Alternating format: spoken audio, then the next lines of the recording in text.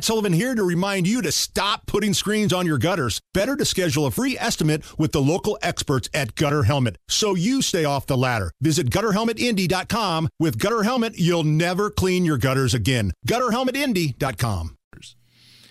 Serious question for you, Nige. Do you think CNN is tanking on purpose? You know, like in football teams, like late in the year, they realize they're not going to make the playoffs.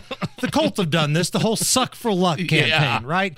We're going to just completely rebuild next year, and we're going to start from scratch. Do you think CNN is tanking on purpose right now? Why are you saying this? Why do you so think? They can fire everybody next year. Because the numbers are in of their primetime special they did on Monday with the good doctor, Dr. Jill Biden. It was called Jill Biden Abroad, and it averaged a dismal 368,000 total viewers. No way. Compared to Fox News airing Hannity that had 2.7 million, and MSNBC's Rachel Maddow that had 2.3 million. So here are some things that beat Jill Biden Abroad. This was their big primetime special. TBS midday reruns of Friends. Investigation Discovery's Murder Comes Home.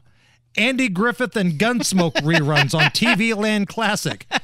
Hallmark's decade-old airing of The Golden Girls. Great series. Love The Golden Girls. Lifetime's Castle. These were all some of the basic cable offerings during the middle of the day that beat CNN's primetime interview with the good doctor. So you think they're tanking so they can fire everybody? Why are they waiting until next year? Why would you think? I mean, if they're really serious about going more centrist coverage, going back to hard news, then you wouldn't employ somebody like Jim Acosta.